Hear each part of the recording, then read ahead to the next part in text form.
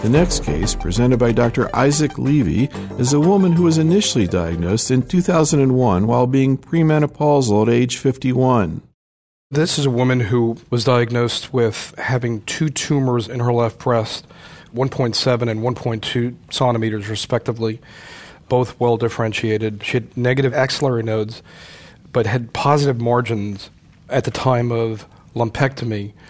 The tumors were reported as ER/PR positive, Ki67 5%, and HER2 negative by Hercept. She subsequently underwent a left modified simple mastectomy, had no residual invasive cancer and uninvolved margins. She received 4 cycles of AC. This was back in September of 2001.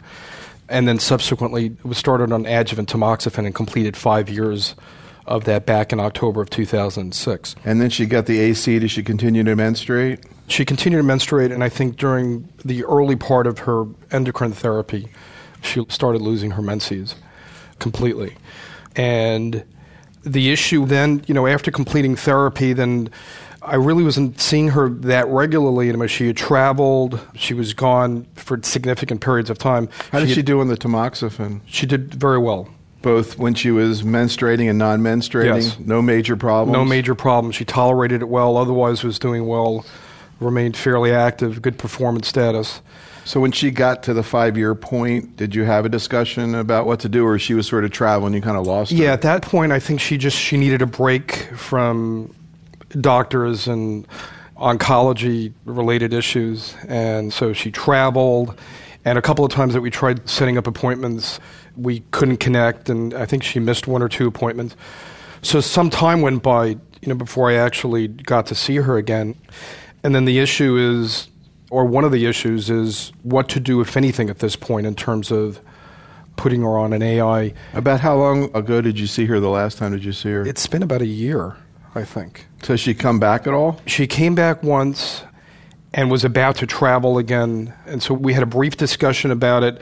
And she was really, I don't want to say standoffish, but she was reluctant to really doing anything else at that point. And so I've called her since then. I've left messages, and we actually spoke a couple of times about revisiting this, doing a bone density and considering AI therapy. And that's where we are. So, Rowan, we wanted to use this as an example of long-term management of the premenopausal patient, particularly one who becomes postmenopausal, that there's so much controversy about. Now, in this situation now, it's been 2 years since she finished her adjuvant tamoxifen. The question is, would you consider starting an AI this far after that? I guess one question is, her age now is 56? She's now 58. 58, okay, yeah. So it's pretty easy to recommend starting an AI here. She's got 2 tumors. It's been shown that the 2 tumors put her at higher risk, even trying to make some kind of judgment about how they represent. So this would be a higher risk patient with this ER positive, PR positive, one who will have majority of her recurrences still remain to occur after this 6 or 7 year period.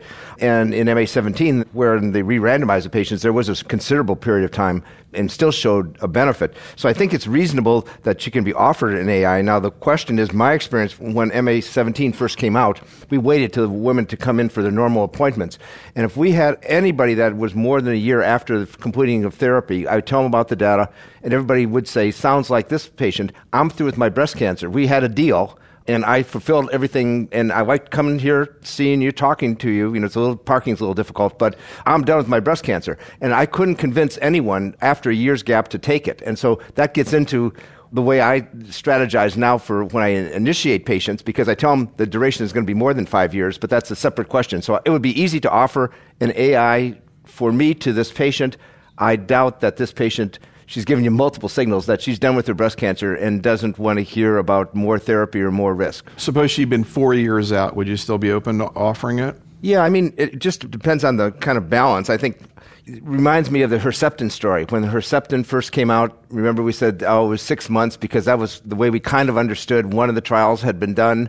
And then when we see it working, especially in neoadjuvant, these big responses, and then would see a few patients who didn't get it recur, then the interval became longer and longer. And so I think it's the same thing. 4 years is okay. I don't know what's too long. Steve, what about the issue of the patient who's had a delay since they've completed tamoxifen? Sure. And I think that the evidence is that going back in after some gap in treatment and offering late letrozole, and probably would be very similar for Romacin because that was the NSABP B33 trial, there's benefit. You can reduce the annual risk of recurrence. Your annual risk of recurrence is somewhere 2%, maybe 3%. This is sort of, she's got 2 cancers, but the nodes were negative. But it is 2 or 3% per year out to year 15, and so you probably can reduce her risk. But I agree with Rowan because I think these kind of patients have sort of already given a signal they're done with this, that wasn't part of the plan, and so on. There are a couple that I've managed to talk into. Then there are others that I go through the spiel every time they come in every year, and they're just not going to take any further treatment. But I had a patient not too long ago, and she had been very young and premenopausal, got the tamoxifen, but really high-risk breast cancer, lots of positive nodes, and she came in. I'm looking back through the chart, and I'm thinking now she's suddenly postmenopausal, been off all treatment for several years, but she had 10 nodes or something like that, and I didn't have her on anything. So that was kind of my error to do that, and I offered it to her, and she took it. So I think once she knew that the patients with positive nodes still have a higher annual risk of recurrence, this woman wanted to do everything, so she took it. So it's worth a try, and you do your best, and I think the data sort of support coming back in even after some gap in time. Rowan? If this patient was 45 to begin with, say, and is 50 now, then I really wouldn't give her just an aromatase inhibitor. We don't know, and I think this is one of the problems we saw maybe with the ABCSG12 trial, maybe we're going to see it in soft and text, this is a concern, is that there isn't great evidence that GnRH analogs will suppress estrogen adequately for a long period of time to get to postmenopausal levels. The one signal we have is from Carlson's data, 32 patients with premenopausal treated with GnRH analogs and anastrozole, and 3 out of the 32 had estradiol levels within the premenopausal range within 1 year at various time points. We're not participating, but some physicians that we round with are participating in the TEX trial. And basically, this woman has been getting estradiol levels, and we've had a number of people who had premenopausal estradiol levels. I told her that she has to stop the therapy. So, and maybe that's the signal we're getting from ABCSG12 with no difference for tamoxifen and anastrozole added on to GnRH analogs, is that it may not be adequate to suppress. Now, going back to your... That's the Austrian study that was just presented at ASCO, and we're going to pick your brain on that one also, but continue. Yeah, so I think the point I'm getting at is that estradiol and FSH, LH levels do not signature menopausal status. So menopausal status is a post hoc definition, which is 1 year of no menstruation with nothing intervening which could cause it. So if you took a 45-year-old menstruating woman, gave her AC and tamoxifen, and then at 50 she hadn't menstruated for 2 years, she's not postmenopausal by definition. It becomes almost impossible to define whether they are postmenopausal or not. The estradiol tells you what's happening today. You could end up becoming pregnant or beginning menstruation at some time in the future. So it becomes a very tricky situation to try to know how to deal with that issue. Now, Steve, this patient became postmenopausal. There are people who get to their 5th year tamoxifen and still are having regular menstrual periods, usually younger women. What about the possibility of extending beyond 5 years? Richard Pito presented some data at San Antonio. Richard Gray presented some at ASCO. That was the ATLAS and the ADAM studies. What was your take on that? And for practical purposes, are there any situations where you might go beyond 5 years with tamoxifen? Yeah, it's actually been my routine practice to do at least 10 years of tamoxifen in higher risk patients. And that definition would vary among those in the room, but for me it was somebody with positive nodes. So I routinely have done that. I think if you listen to Pito's presentation on ATLAS and Richard Gray on ADAM, they then had to do a meta-analysis of their own analyses and then suggested that longer was better. There's also this old French trial, the TAM-01 trial, that changed about 20 times in 20 years, but basically it was sort of 3 years versus an average of 10 to 13 years. And longer was better, particularly for node-positive patients that were ER positive.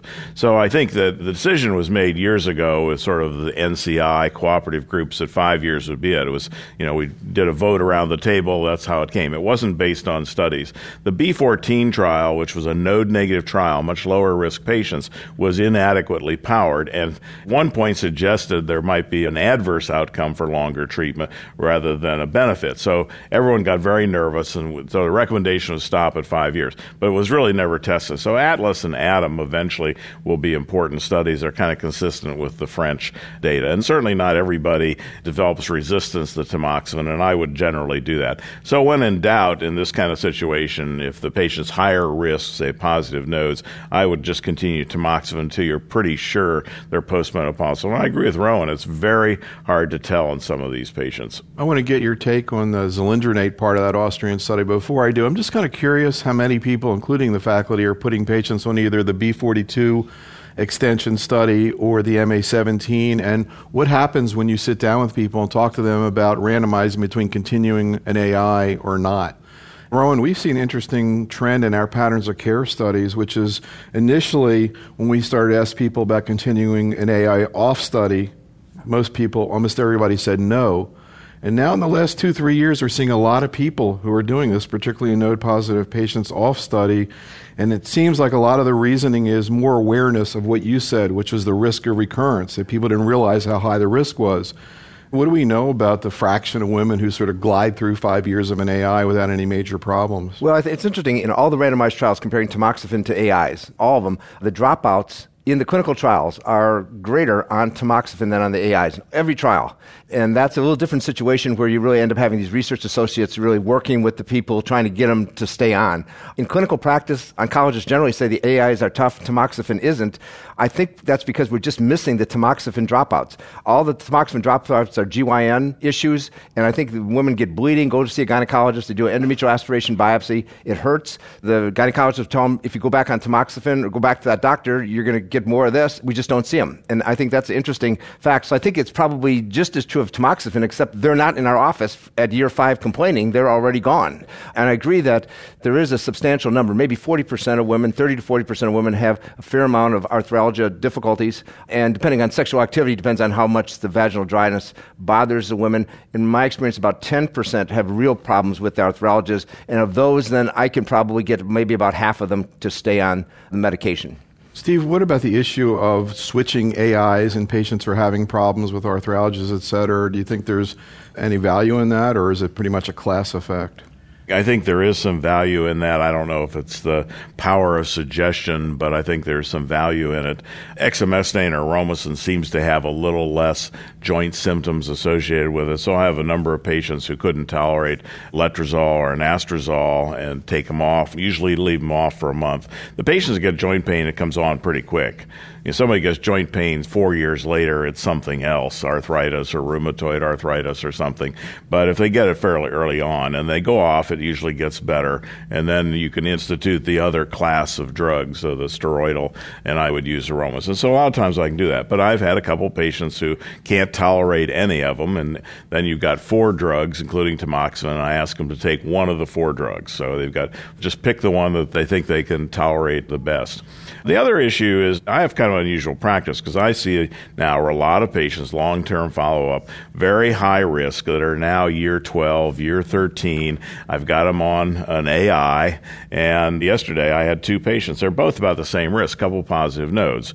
And I know the annual risk of recurrence is still, for node-positive disease, 4% per year out to year 15. So one woman was very comfortable stopping. She's had 5 years of an AI after maybe 7 years of tamoxifen. The other woman absolutely adamant that she did not want to stop. And I can't really argue her out of it because I know the risk is ongoing. So that's a dilemma. We certainly need MA17 re-randomization data, but these patients are moving through this process now, and we don't have the data. The Austrian study. Rowan, are you bringing this up to your patients, or are you considering using it off study if you can get paid for? Yeah, I mean, we're in public hospital settings, so the cost issue is gone for us, at least operationally. So, yes, I'm bringing this up now. And as I weigh the evidence, I mean, there's a lot of evidence. It just isn't just the ABCSG 12 data, which is that randomized data that you already discussed, but we've also seen the ZFAST, ZOFAST data, where they looked at giving early zoledronic acid in every 6-month schedule or waiting, and where they had 30 versus 48 recurrences in the 2 trials. Unplanned, multiple looks, but that's the same signal.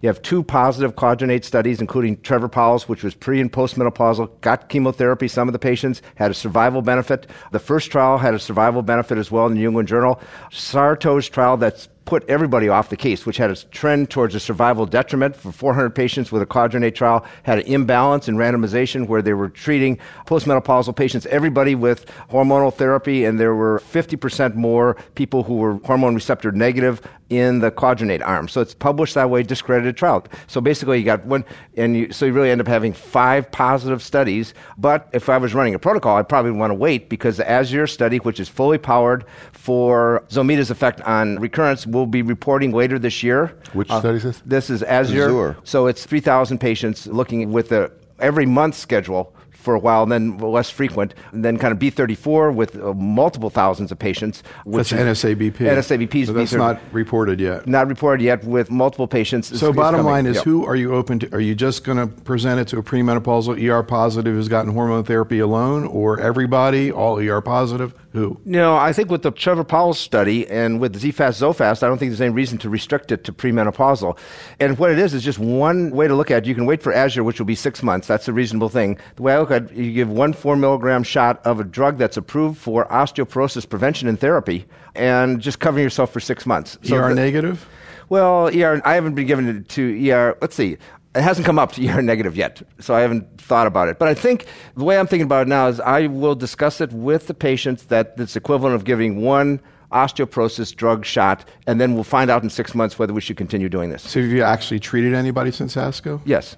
Yeah. Steve, what's your practical take? I actually thought it was a very dramatic, practice-altering presentation, and suspected for some time that sort of one of the next advances would be the bisphosphonates preventing bone metastases. I didn't really think about them preventing other types of metastases, but it was very dramatic, and there was no difference between an anastrozole and tamoxifen in that setting, maybe because they're all getting ovarian suppression, but what was impressive was the effect of zoledronic acid on metastases.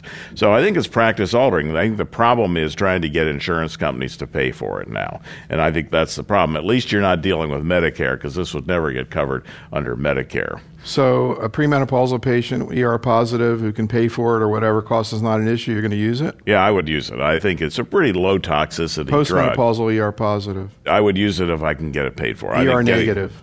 Whether the study was done ER positive, we don't know about ER negative yet. There is a lot of other data sets coming, but in the aggregate, the data is there. It's interesting. Peter Ravden described the effect as trastuzumabine. I think that was the word. And it's really interesting when you think about it. 35% reduction in recurrence rate, potentially in all patients, or 80%. Trastuzumab, 50% reduction in 20% of the patients. If this really plays out, it changes everything. I think a lot of people have just missed that. I mean, basically, this is not a taxane. This is not adriamycin. I mean, this is better than those things in a potential sense. So I think it really is. And the other way it's going to change things is, does that mean that probably if after Azure reports, and all the protocols are going to have to come in the shop and put on the bisphosphonate and increase their sample size? Right? And then the 3,000 patient trials are going to go away. They're going to be 4,000 patient trials. It's going to be harder and harder to get at the questions, which will be great for our patients. But I think this is going to be something that's going to be added to all the protocols after Azure reports. If Azure is positive, all the protocols are going to have to come in and give it. The other issue, though, is that the New York Times and other great authorities have just scared the heck out of women about taking bisphosphonates. Doesn't matter whether I have so many patients that just stop taking their Actonel, Fosamax, and so on. And this is a bisphosphonate. They're going to be warned about it. Somebody yesterday, again, ONJ? needs some dental implants, so the dentist took her off this a year ago in preparation for dental implants. Of course, the bisphosphonates are there forever. They don't really go away, and there's no length of time you can take people off safely to do this, but somehow the penetrance among dentists and oral surgeons is close to 100%, and they all think everybody gets this, and it's a very common problem. It's really a pretty rare problem, and certainly in the adjuvant setting, this has not been observed. It wasn't observed in the Austrian trial. So you got that barrier to kind of overcome with You're talking about patients. ONJ specifically, Yeah. correct? Yeah, and there were 0 cases in... There were 0 cases. They did thousands of shots, 0 cases. But women are really frightened of this. I interviewed Robert Marks, who was one of the oral surgeons who discovered ONJ, and he actually says that when a cancer patient goes on a bisphosphonate, they should see a dentist first to see if there's anything that needs extractions, et cetera. Do you do that, Rowan? We haven't done that, but I think it's a good idea. MD Anderson just reported their big study just about a week ago where they had all the patients from MD Anderson go to one oral surgery practice. And they have the best data now on ONJ. It's 1.2%. It was related to duration of exposure, so maybe that's why we're not seeing it in adjuvant, because we don't have these long surviving patients that are going beyond 2 years. It related with a hazard ratio close to 10 for extractions. So I think that's a great idea to send. I just saw that last week, so I think that it's a great idea to have the dentist evaluate somebody before they start to see if they need any extractions. The other thing that was very interesting, there was a technique that you can tie off the roots of a tooth that has to be extracted, and then it comes out, it just dies. After 5 weeks, you're not doing any trauma, and apparently that's really atraumatic. There's pilot studies of that approach, which might be an alternative procedure for patients who need a tooth taken out when they're downstream. So there's a couple potential approaches. Jeff? If the Azure comes out positive, how will you give the Zometa to the patients? Yeah, there'll be a head scratching. It depends on how positive it is. Can it beat 35%? That would be great. And it may well be dose and schedule dependent, because that's the other point that's important, is that we finally saw that there's a difference in potency with the clinical outcome, because you saw Charlie Shapiro's study giving zoledronic acid to patients who were premenopausal, giving chemotherapy, made postmenopausal, and zoledronic acid prevented the bone loss. Otherwise, it was 9% bone loss at 1 year. And then you saw the next presentation was Residronate in the same context couldn't prevent the bone loss, was completely ineffective, oral Residronate. So basically, we have this signal now that there might be a potency difference in the clinic, which we didn't have before. And there's a SWOG trial now comparing 3 different bisphosphonates. And that's the telling thing, isn't it? I mean, when you're asking us, what are we doing? What is SWOG doing? SWOG is giving everybody a bisphosphonate, right? And they've been doing it for a year. So they've been giving everybody zoledronic acid, ibandronate, or clodronate. One of the arms is clodronate, and NSABP did the 4th clodronate study. That's a really poor bisphosphonate. I mean, and just keep repeating this. I mean, it's not a surprise you might get some mixed results. But I think we do have this signal now. We got a really potent bisphosphonate like zoledronic acid. We're seeing this. So I would suspect that the Azure trial will be positive as well.